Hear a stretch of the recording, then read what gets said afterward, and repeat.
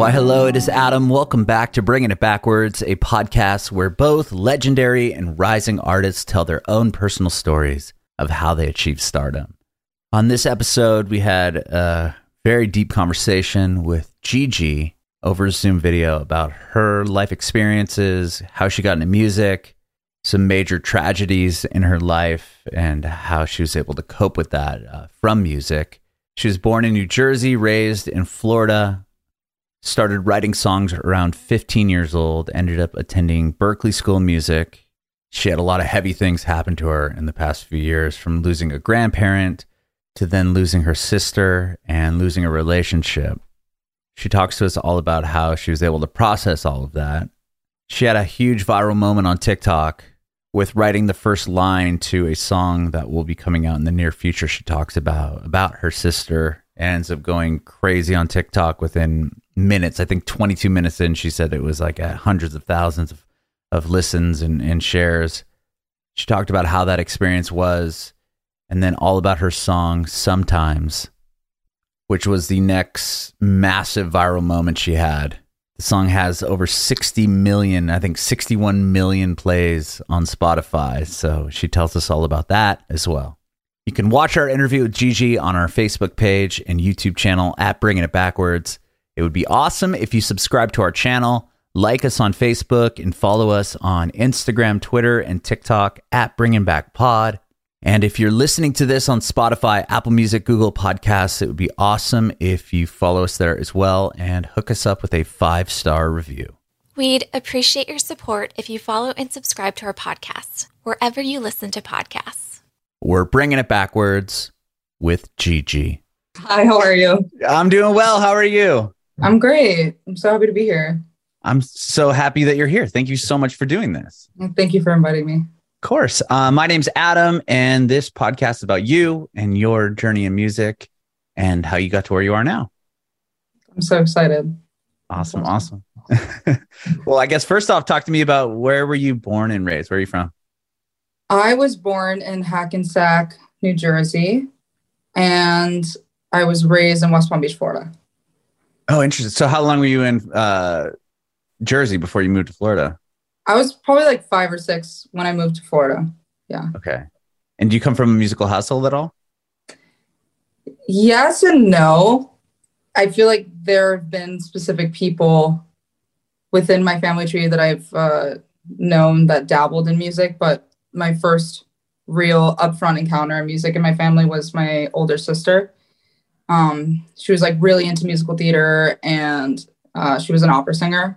Oh, but as far as my parents, not at all. Like, I grew up just listening to Spanish music and bachata and all that fun stuff. Really? Okay. Yeah. So when were you, like, your sister doing a musical theater? Was that something that you were exposed to while you're still living in Jersey, or did all of this kind of come once you had moved down to Florida? This all started when I was probably like in elementary school in Florida. She started getting involved in the school plays. I was probably like in like the third grade. She was in the 5th grade, getting like, she like played like, what was that? Mrs. Potts and Beauty and the Beast and all that stuff. And then it transferred to middle school and high school, where we went to like a really rigorous school that had like a crazy theater program. But yeah, so it was kind of like a continuum from elementary. That's kind of when it got more serious. Okay. So she's only a couple of years older than you? Yeah. Okay. That's cool. Wasn't sure if like it was a 10-year gap or something, and she was doing opera in college and you're like, oh, like this is so interesting. Right. Yeah, no, right. She was 2 years older than me. So yeah. Like prefacing the conversation, she passed away probably 3 years ago. No, 2 years ago. Oh my gosh, I'm so sorry. Thank you. But yeah, she was my main introduction to music. And for a while, I never really considered music. Like, I felt really drawn to it. I definitely felt drawn to it. Like, if I remember when I was a kid, like this was in Florida. This was like right next to my house. There was this Costco. And when they had they would have like the section of instruments and there was like pianos. I just like bang on it. I had no idea what I was doing, but I felt it. Mm-hmm. That's a recent memory that I recovered. I like totally forgot that I would just like bang on instruments. I wasn't knowing, like I didn't, for a long time, there was no real progress being made. It was kind of one of those things that I went to and then I forgot about and then I went to, because I mainly did theater and I started writing when I was around 15. That's when I really felt the spark for it. Okay. And you said you came to it and then you left. Did you take piano lessons growing up? Or no? Okay. That's the thing. I feel like my memory is cloudy, but I remember, like, obviously my parents were like, do an instrument, do this, but I didn't want to be taught, I was like very stubborn in that way. But I ended up teaching myself basic piano and then that turned into guitar. And yeah, but most of it was all just me figuring it out, which it took a while, but that's how I wanted to do it. Sure. I mean, a lot of people do it that way, right? I mean, without lessons. And sometimes when you get the lessons, like piano at an early age, it almost turns kids off from it. It's like, oh, I have to go to this house that this lady has little cats and it stinks and you just got to like play up, a certain way. And all I get to do is play different, whatever scales. And I mean, it can push kids away. But when you learn it on your own, I think it's a totally different experience. Right. I feel like I definitely had no theory background, was very anti-theory until I realized, I was like, oh my God, I want to do this with my life. And I want to go to Berklee School of Music. And so I took a theory class when I was 17. And then I had to do AP theory. So I was just like thrown into theory without having any sort of, I did choir and like you have the do, re, mi stuff. But as far as like real practical theory, that was never something that was applied in my life. And at first I was very like, no, like I'm grateful that I didn't start out that way. Cause I feel like in that way, I'm not musically rigid in that sense. Not to say that you can't create beautiful things with it. Cause I think when you can combine those two worlds, it's really beautiful. And that's something that I've been like more in recent years open to. But yeah, at first I was like, no. It was like, what point did you decide you wanted to go to Berklee? I mean, it sounds like at 17, you must have been just about to graduate high school.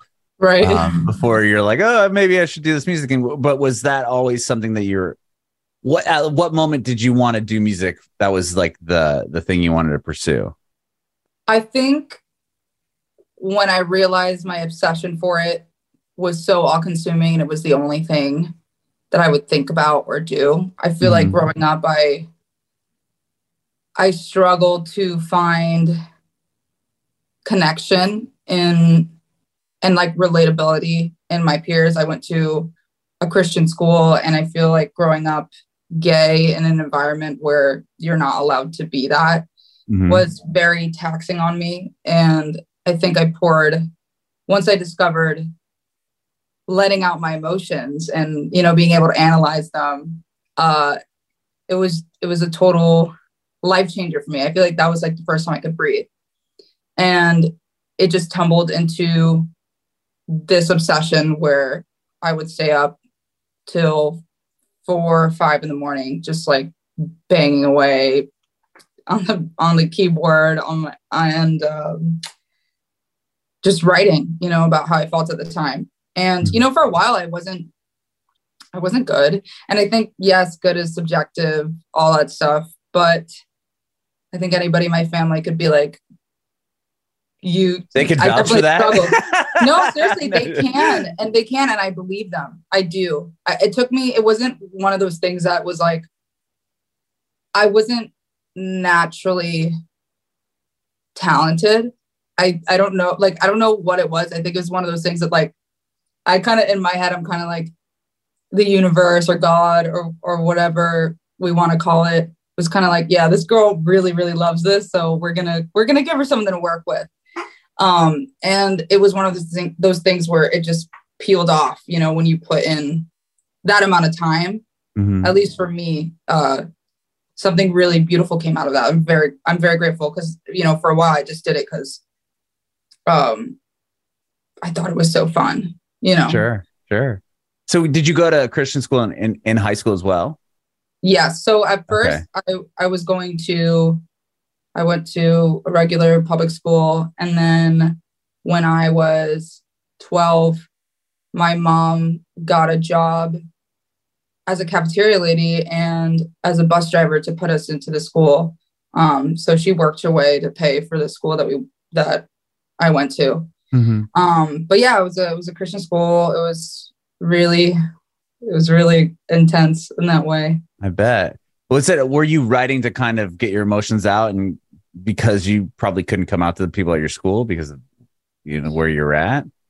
Yeah, I think like the beginning of me discovering my sexuality was a very, very difficult thing to come to terms with. Because I really, you know, I grew up with the notion in my head that, you know, if you're gay, you're going to hell. And it was complicated for me because I did experience a connection to something divine and I didn't know what that was. I think in recent years, my concept of God and religion has changed a lot, but at the time it was very much set and I had it very deeply ingrained into my mind that this wasn't going to work. You know, they ingrain, and I'm not saying that like I'm taking the actual Bible or whatever out of it, but the community of people very much.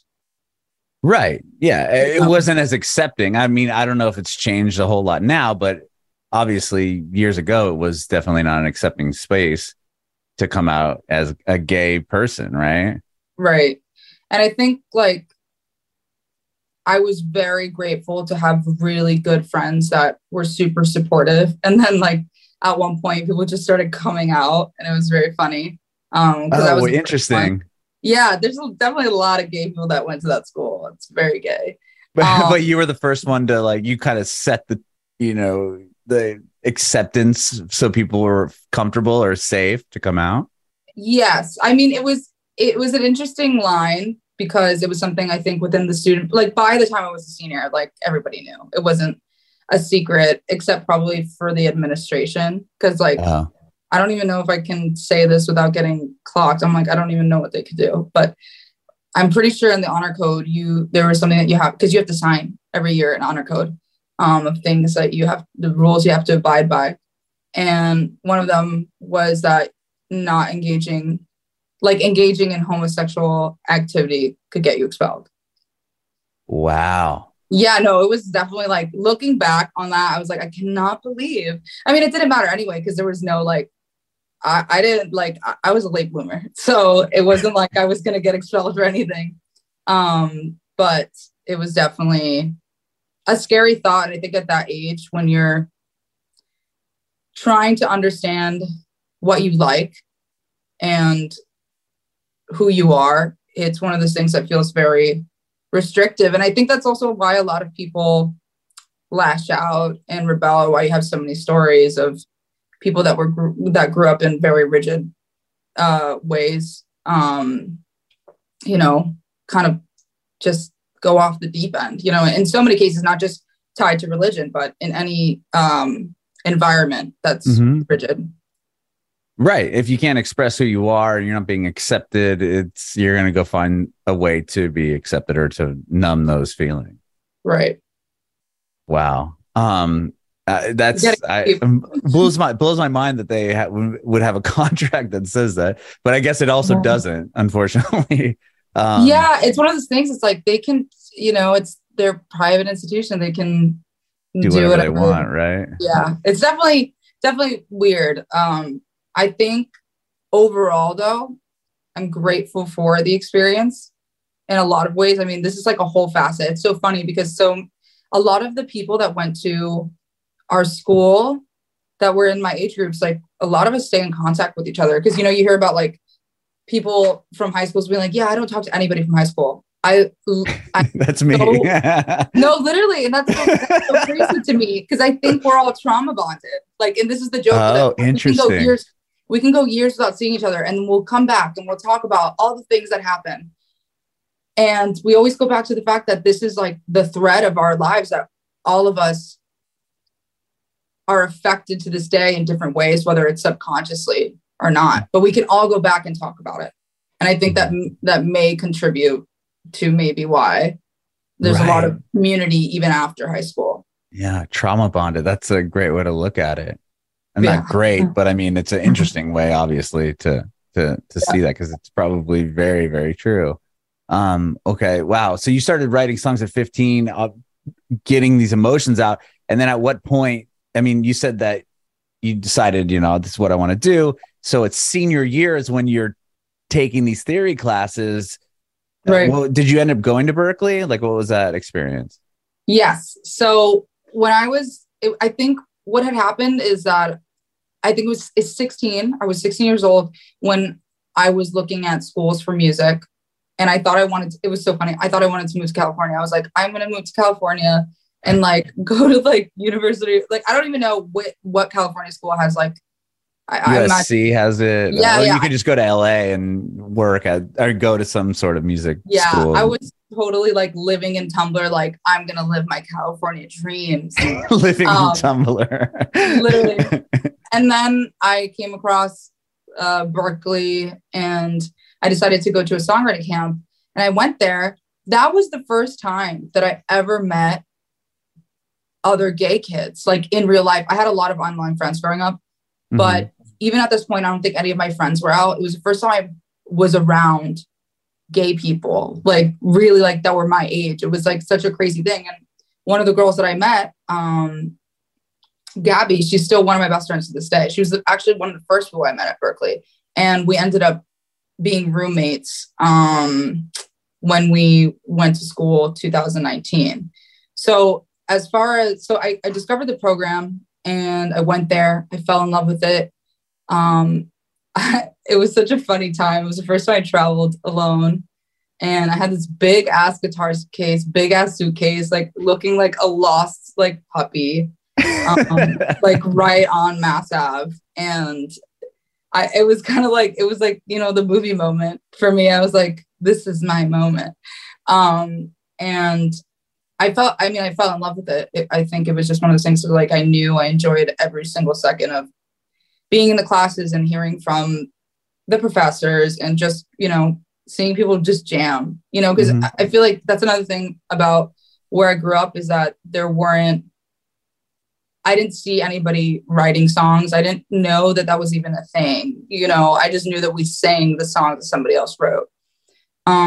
So it was the first time I was around creatives in that way. And it was so inspiring to me. And I think it just felt like home. And so that's when I went back, and I was 16 taking my first theory class. And then I had to take the AP so that I could prepare for my first semester at school. So I went to, I did that. And I was like ripping my hair out stressful because I was just like, it's just so much so fast.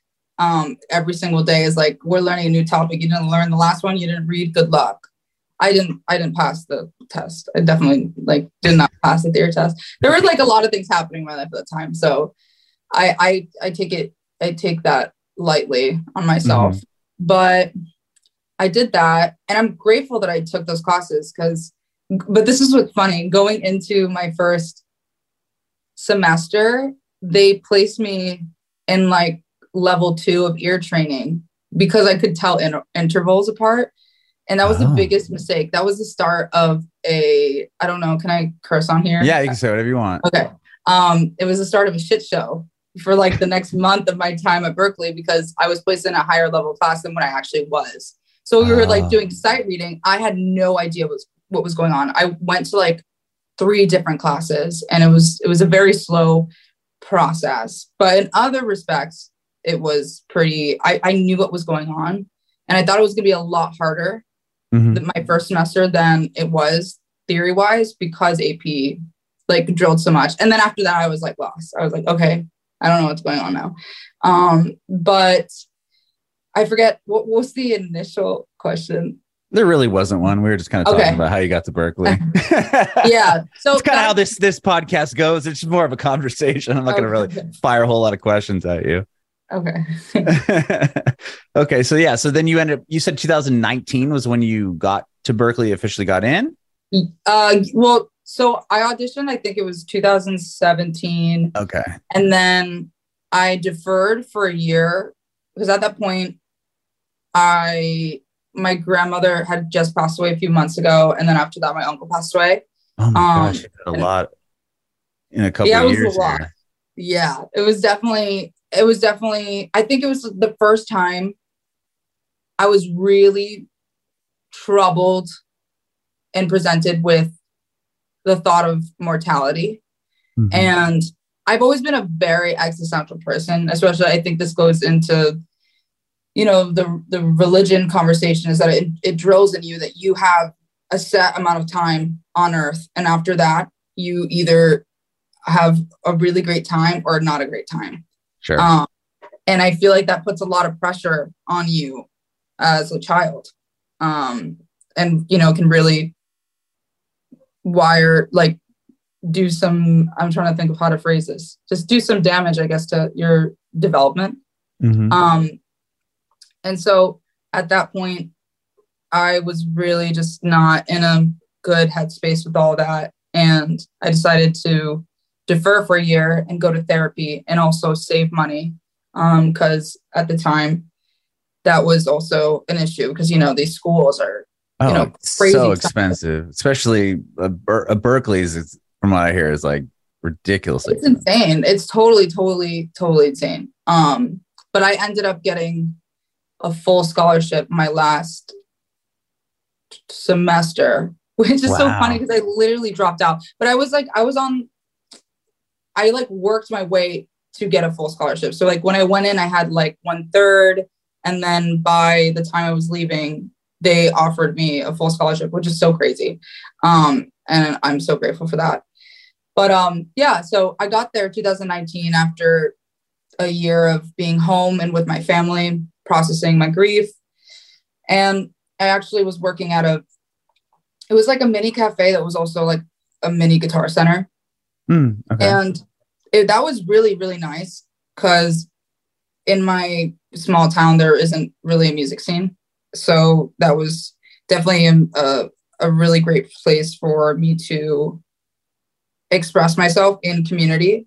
And yeah, it was really fun. I would be waitressing, and then on my breaks, I would go play songs on the little stage. Oh, cool. So it had like a little open mic nights or like an open mic stage. That's cool. Yeah, that was fun. I used to host them. And every time I, go back in town, I visit and do that. Was that a kind of a cool, was that some of your first, I guess you went to that camp. I was going to say, was that some of your first experiences playing like your own songs to people, but you must have done that at that camp prior. There were like a few, I don't even know. It was more like a classroom setting if you were playing. I think maybe I played on a mic somewhere at that camp, but really that was my first time. Oh, wow. Playing on a microphone with my guitar, playing my own songs. So that was definitely so, I don't know, so magical, especially that there's like people that you've never met sitting in the crowd. It was really, really fun. That's really, really cool. And were you sent home from school due to if you went there in 2019, then the pandemic hits, and then you're probably were you in Boston and had to come home, or were you already back before that? I was in Boston. Actually, I was talking about it the other day. It was a crazy day. So before everything was canceled and we heard about COVID happening, I'm somebody I struggle with trying not to be a hypochondriac. And I don't say that lightly. I really don't say that lightly. And I think a lot of it, I'm so grateful that I've been able to go to therapy because I think it's definitely helped with those things. But at that time in my life, mess mentally, don't want to get sick, especially with something like COVID where there's so much novelty surrounding it. So I heard about it. And when I heard about it, I freaked out. And so 2 weeks prior, before everything got shut down, I was in panic mode already. So I'm like, it's here. It's here. Oh, so you were you were hearing about it as one of those early Yes. when it was the coronavirus. I remember just seeing memes. It was like coronavirus started by Corona beer. Like it was like there's a like this kind of lightheartedness to it because right. As Americans, we just don't assume it's going to come here and be a whole thing. We're just like, oh, that's something other people deal with, and obviously every time, yeah. But I saw it. I saw it from afar in the distance. I saw the iceberg, and I was like, hell no. But I remember that week, it was like the day before everything got shut down. I was having a voice lesson, and my teacher told me, she was like, I feel like everything's going to shut down. We just got an email that they're sending everybody home. So I knew before everybody else knew that this was going to happen. I didn't say anything. Mm-hmm. But I was definitely like, oh my God, when is this going to happen? And then I remember when the students got the email, I was in a practice room, and there's like a big hallway with a bunch of rooms with pianos and that people go on. And I remember when we got the email, seeing like so many people come out and everybody just being like looking around and asking questions and being like, holy crap, this is really, really happening, and everybody's getting sent home. And there was like this whole situation with the dorms. And I'm so grateful that I wasn't in a dorm, because at first I was like really upset about not being in a dorm, even though I'm like 19. Because one, it's harder to connect socially if you're not like in those. Yeah, you're like immersed with everybody, right? I mean, you're kind of, if you're in a dorm, it's just you and all the kids that go to school, and you'll see them passing, and for sure. So I remember being upset about that. And then at the end, I was like, I feel bad for these kids. I got to figure out where the hell they're going to be, and there was a lot of universities were dealing with those kinds of issues. So everybody got sent home. I left the next day, I think I may have left that day or the next day. After my last class, I packed whatever I could and I just sent it home. And at this point, literally that week, I went through a breakup. So I wanted to go home. I wanted to be with my mom and dad. Yeah. I literally was like, I'm going home. This is so great for me. Because I feel like being at school is, it can be very isolating at times. Especially that far away from your family, right? I mean, they're in Florida. Yeah. And you're all the way north up in Boston. Right.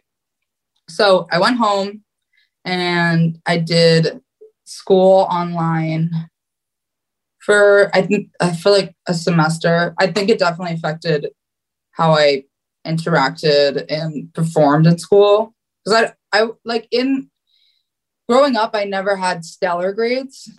Like I would definitely, math was really bad for me. Really, really, really, like I really struggled. I had to put in a lot of hours to see a B or a C, and then sometimes I would get a lucky A.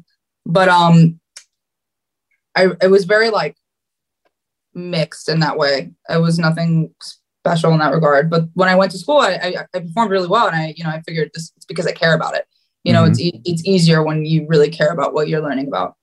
But after COVID, it just literally was like a steady decline down. Right.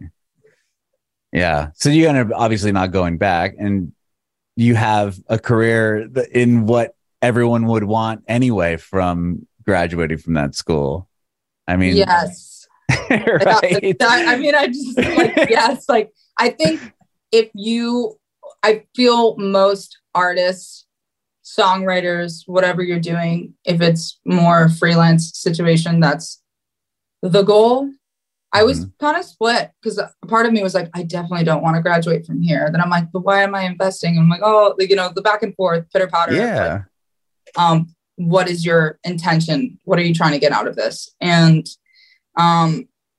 it's really crazy that it happened. My best friend told me before I went to Berklee, she's like, you're gonna drop out your junior year. I know that. And I believed her, but it was like weird, because sometimes sometimes she's just right about things. So when she says something like that, I believe her. And she was right, which is very crazy, because I was about to enter my senior year when I uploaded the song to TikTok, and then your life changed. Yeah, it's definitely, it's unrecognizable. And I think even though it's been over a year being really in the music scene, it still feels unrecognizable because it's something that I wanted so badly and I didn't know how. You know, it's kind of one of those things like you can knock on the door as many times as you want, but until somebody lets you in, you're not getting in. Right. So it's really crazy how everything came together. I definitely wasn't expecting it. And honestly, at this point in my life, when it happened, so COVID was happening, and that was really, bad on everybody's in all respects, just for people in general. It was just hard. Right. And I think it was really hard for me mentally. I was in a very confusing and toxic relationship in this period of time. It's like the same breakup thing, It's one of those things like when it's over, you gotta cut it off. Right. And you had lost your sister and all that, right? And all that, all kind of, or was that later? Sorry, I don't want to. Oh, no, you're good. Dig that up. At this point, COVID, we're home. I'm doing online, and weird place for me. And then I think it's when things started opening up a little bit. It was July of 2020. She passed away. And then a month after that, I was broken up with. And so it was kind of one of those things that was a very complicated time grief-wise, and trying to separate, or, you can't, Right. It's like one of those things like I realized and I fought that for a long time. I felt very guilty, when I was upset about this ex, when I was like, it was a very messy thing, in my emotional world. With your significant other, that would be the person you would hope to lean on, and especially in such a big, tragic situation. And then to have that kind of end similar time or quickly, quite, after the fact, like that's a lot for any. I mean, the first piece is too much for most people, and then to add a second element is just, oh my goodness. Right. It was really rough. It was, I feel like it was one of those things that I was not in a high point in my life anyway. I think it was one of those things where in certain times in life, you're at a standstill. It was definitely a standstill in my life where I didn't feel like I knew who I was, even before my sister passed away. With going to Berklee, I feel like there was maybe an expectation that wasn't met, or, I just wasn't happy with myself or how I was going to plan on being an artist. A question that I would get a lot is how do you think you're going to do this? You know what I mean? Or people would talk about it. I would hear something through a friend of this person is trying to be a musician, isn't really making any moves. Because at this point, TikTok was starting to become a thing. My little sister was very early to it, but I was stubborn. I didn't really want to share. Well, it's like dance challenges and stuff in the beginning too, right? I mean, it didn't become this music, breaking artist until a little bit later. Exactly. And I think I was kind of hesitant towards that. And I think I started posting late quarantine, if I'm not mistaken, but mainly because of the fact that I had really nothing else. I was kind of at this point, I had 300 followers on there. And I would just post into the void. And, it was a weird time where I didn't see any sort of light. After my sister passed away, I was struggling with a lot, to a level that I never experienced before. And it was very scary for me. But I started posting videos of singing. And at this time, I wasn't posting original content, because kind of a question that I had for myself or for the universe was who the hell is going to relate to this? I felt like in so many ways I lost my relatability to the world. And I think that's the thing about grief, is that it's such an isolating experience. I didn't know anybody except for one person that lost a sibling, and I wasn't close with them. So I really didn't have anybody to talk to besides, obviously, people can be there for you. My friends were there for me. People showed up, But people can empathize, but they don't know what you're going through in that deep of a level, for sure. Exactly. And I remember that night that I shared that video, it was one of those, I read something that my older sister wrote about me. And it was after I did a show and she saw me perform. And it was the most kind of one of those things where you're like, I can't believe that happened or that you said that, you know, knowing it was like almost like a foreshadowing in a way. Mm-hmm. And I had a mental breakdown and I went to my guitar and the first words that came out of my mouth are what is in that video. And I just posted it thinking nothing of it. I literally didn't think twice about it. I was kind of like, my friends really haven't heard me write about this or, you know what I feel to this level. But, oh, well, you know what I mean? It was kind of like, oh, well, I have nothing to lose. Mm-hmm. And then within literally 20 minutes, it was viral. It was like so quick. And I was just getting an influx of messages of people that I'd lost their siblings, their mothers, their fathers, their friends. And it was the first time I felt like it felt like a big hug. It felt like the biggest, warmest hug. And it also was equally as heartbreaking to know that other people have experienced this too. Mm-hmm. But ultimately, I think it gave me the confidence to be able to, I was never shy about talking about my sister either. I've never been. And I always thought about, okay, when do I want to start talking about this? Especially because I don't have that song out yet. But I think it also really opens me up to feel comfortable talking about this because I feel like that's what helps me process and heal and all those things. But I think it was one of those things that I also wasn't fully emotionally like ready for to make a project about because it was so recent. At this point, she had only passed away 5 months prior. Wow. And it was the first song that I really wrote about her. You know, I didn't know how to, you know, I was so stunned and paralyzed by it.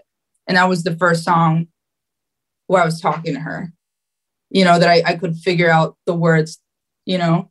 So yeah, so that happening, all of this happening, and, you know, I don't know where I would be. Honestly, I think it was the universe, God sparing me, because this is the only thing that I think could have saved me. And I like truly, sincerely. And that's why when people say music saves lives, it's like, it happens in so many ways. But this is my version of that. Because between that heartbreak and that, I was like so wanting to check out, you know, right. And I think it's not one of those things of like, you know, I never struggled with a chemical imbalance depression. It's one of those things where it was like circumstantial. It's like, if you like pack on enough trauma onto somebody, like anyone's gonna break, right? Right. And I would reach those points. You know, there's a point in my life where I had nothing going on. I didn't want to be in Berkeley. You know, I didn't have the zest for life anymore. And at that point I was staying up till 7 a.m. regularly until my body could not be awake anymore. You know, and that was like the reality for so long. And like with all this happening, I'm like, I don't know if that would have still been the case to this day or how I would have done this. And so I'm just every single day, like even talking to you, like I don't take this 1 second of this for granted. Well, yeah. It's to just to take on all that you've taken on, like so recent. I mean, I can't even imagine the fact that you're able to sit here and talk to me about it and get your feelings out and write songs and then kind of embrace this new life, which is probably exciting, but overwhelming in itself alongside everything you've been through. Like, I mean, that's really, really empowering. That's awesome. Thank you. Thank you. That means a lot. Yeah. Cause I mean, personally, even if you, like you said, you don't need to have a chemical imbalance for depression or whatever to have losing a sibling, you know, losing a relationship, all these things kind of piling onto you. You're probably home during this pandemic when all this is happening too. And it's like, right. Yeah. Yeah, it was a lot. I think watching the world move on without you, watching the world forget. At this point, even when everything opened back up, like I wanted to go back to school. Like if my sister like didn't pass away, I was planning on going back to school. I had all these plans. And then, my parents are a whole nother factor in this. They just lost a child and I don't want to leave them. And I don't think that I can go out and be a normal person anyway.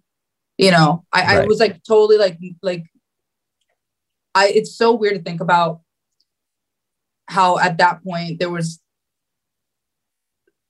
like being split in every way to where you don't in every area. Cause I think just a relationship on itself, it was my first real like experience in that way. And I think a lot of times your first time around, you can lose yourself, which that happened to me.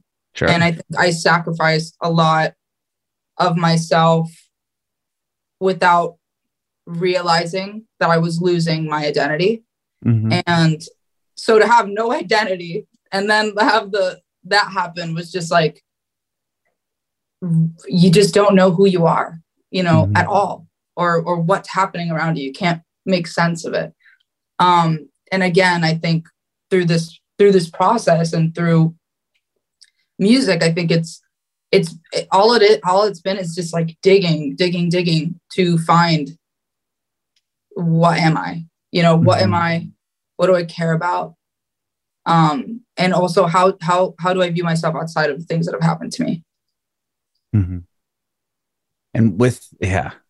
I can't even imagine. So the first video that goes viral in 20 minutes was just that one like line that you had come up with, correct? Is that and then you're just seeing like, whoa, like what's going on here? And you're getting DMs and people are sharing the video. And at this point you were like probably overwhelmed.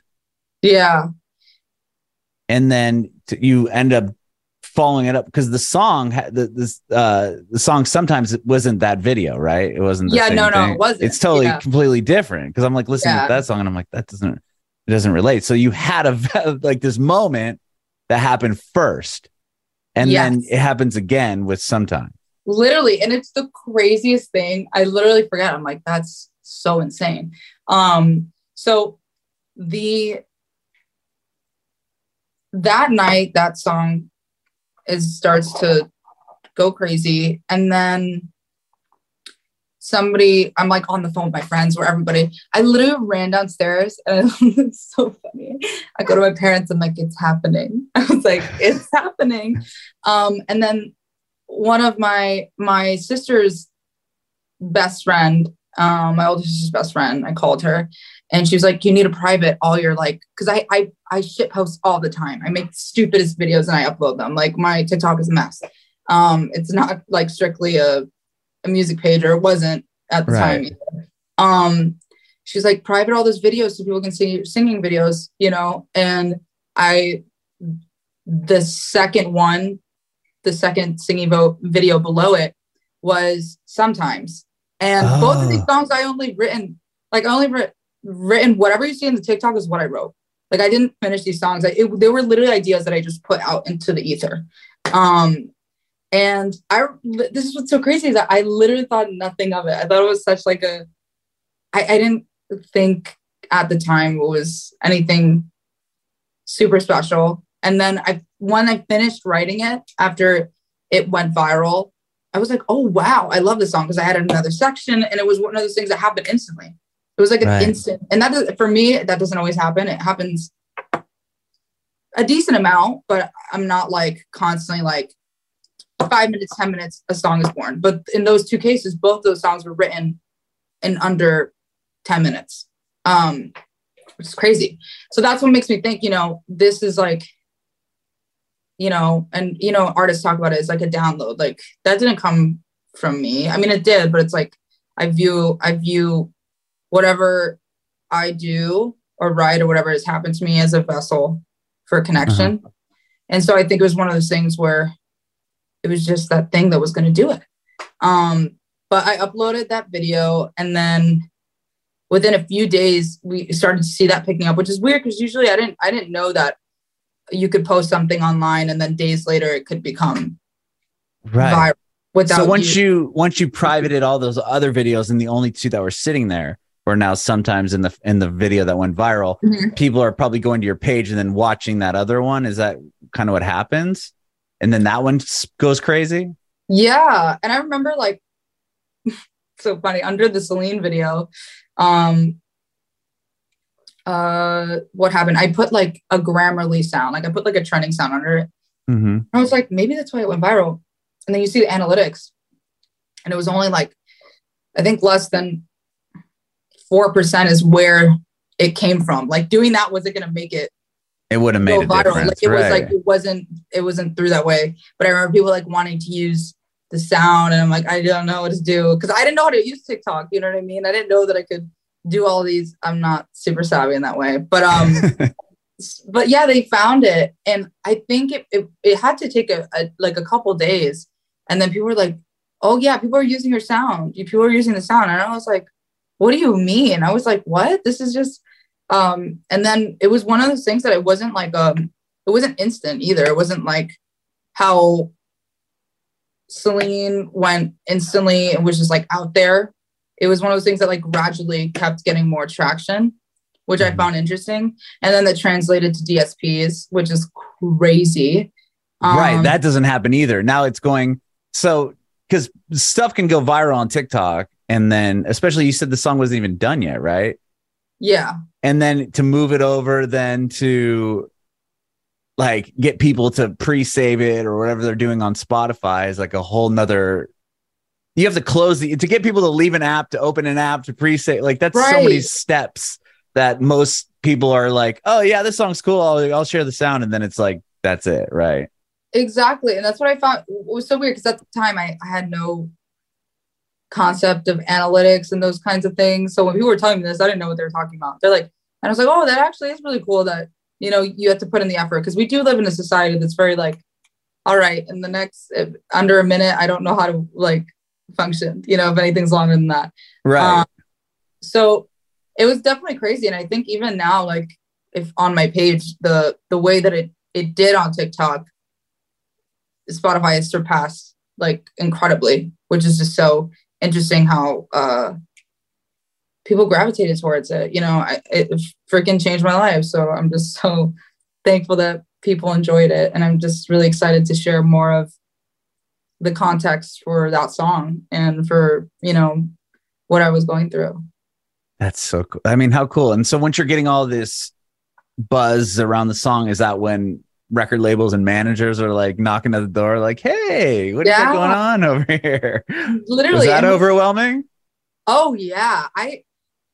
At this point, like I had I'd never been in like an industry space before or any of those things. But I remember the first time that I was in a recording studio was when I was 19. I did some demos through my dad's friend. And like my dad would always like, you know, show me different cool things. Like he'd be like, oh, I know this guy or this or that. And I was kind of like, okay, like, you know what I mean? Cause like I've seen this film before.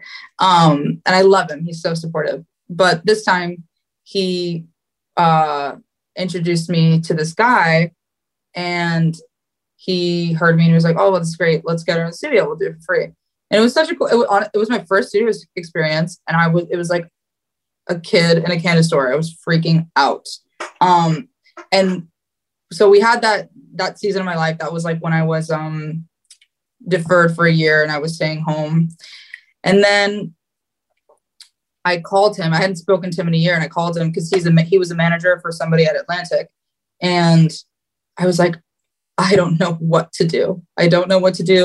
I'm overwhelmed. And so he helped guide the meetings and that kind of stuff. And it really, really helped me out. The first label that I met with, first email I got was Interscope, which is very crazy. Wow. Okay. So I immediately just connected with them and, you know, how they view artists and musicians. And it's so funny because I remember a year before, this was pandemic time, not doing great, going on their website, and they always have the FAQs and they're like, how to get us to notice you. I was like, how do I get noticed by a record label? And you went on to Interscope site? Interscope. Wow. Yeah. Okay. That's really like, that's the label that I wanted to be with. And at the time, my only reference for, you know, I didn't know much about the industry, is that I saw all my favorite artists. And I think being a part of such a legacy is just so insane to me. You know, that's what I was going to ask you. Was there an artist or somebody that on there that you really were obsessed with that was signed to Interscope? I mean, there are a lot, but Lady Gaga is like my favorite artist, like one of my favorite artists of all time. So I'm like, that's weird. You know what I mean? That's weird. Sure. It's like that in itself is enough. Like, so yeah, it was one of those things where I just really, really, really connected with them. I had all the rounds and stuff. And it's so funny hearing all the labels be like, oh, that's funny, we would fly you out. But, you know, the Zoom thing, I mean, for me, I'm just like, hey, I got here. I don't, you know what I mean? So, right. I got here. If it's on Zoom, that's okay. Just, you know, let's go. This has been such a great conversation. Thank you so much for doing this today, Gigi. I appreciate it. Thank you. I do have one more quick question before I let you go. I want to know if you have any advice for aspiring artists. Ooh, when things aren't going the way that you think they should, it's very easy to get discouraged, especially in this era where there's just so much happening all the time. And this is also, I think, advice to myself as somebody, you know, developing as an artist, is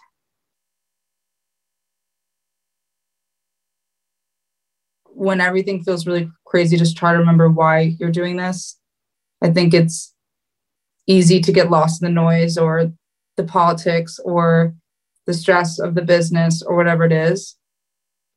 But know that at one point and one day you're going to be really, really grateful that you stuck it out. You know, it's a hard thing.